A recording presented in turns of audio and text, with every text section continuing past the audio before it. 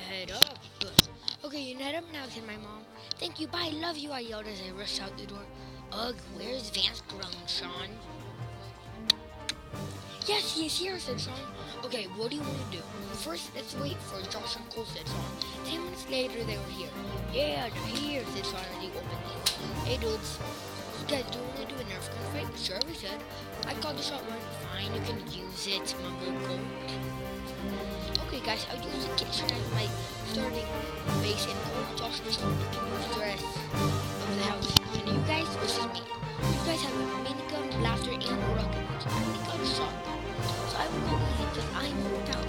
No, we are yoga. Fine, I will go hard. The kitchen was square with cover from the fridge, but only from the front side. We ran toward the front side for 3, 2, go.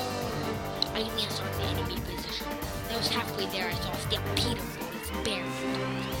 I made it just in time. The house was big enough for the dogs to come. I poked my head up and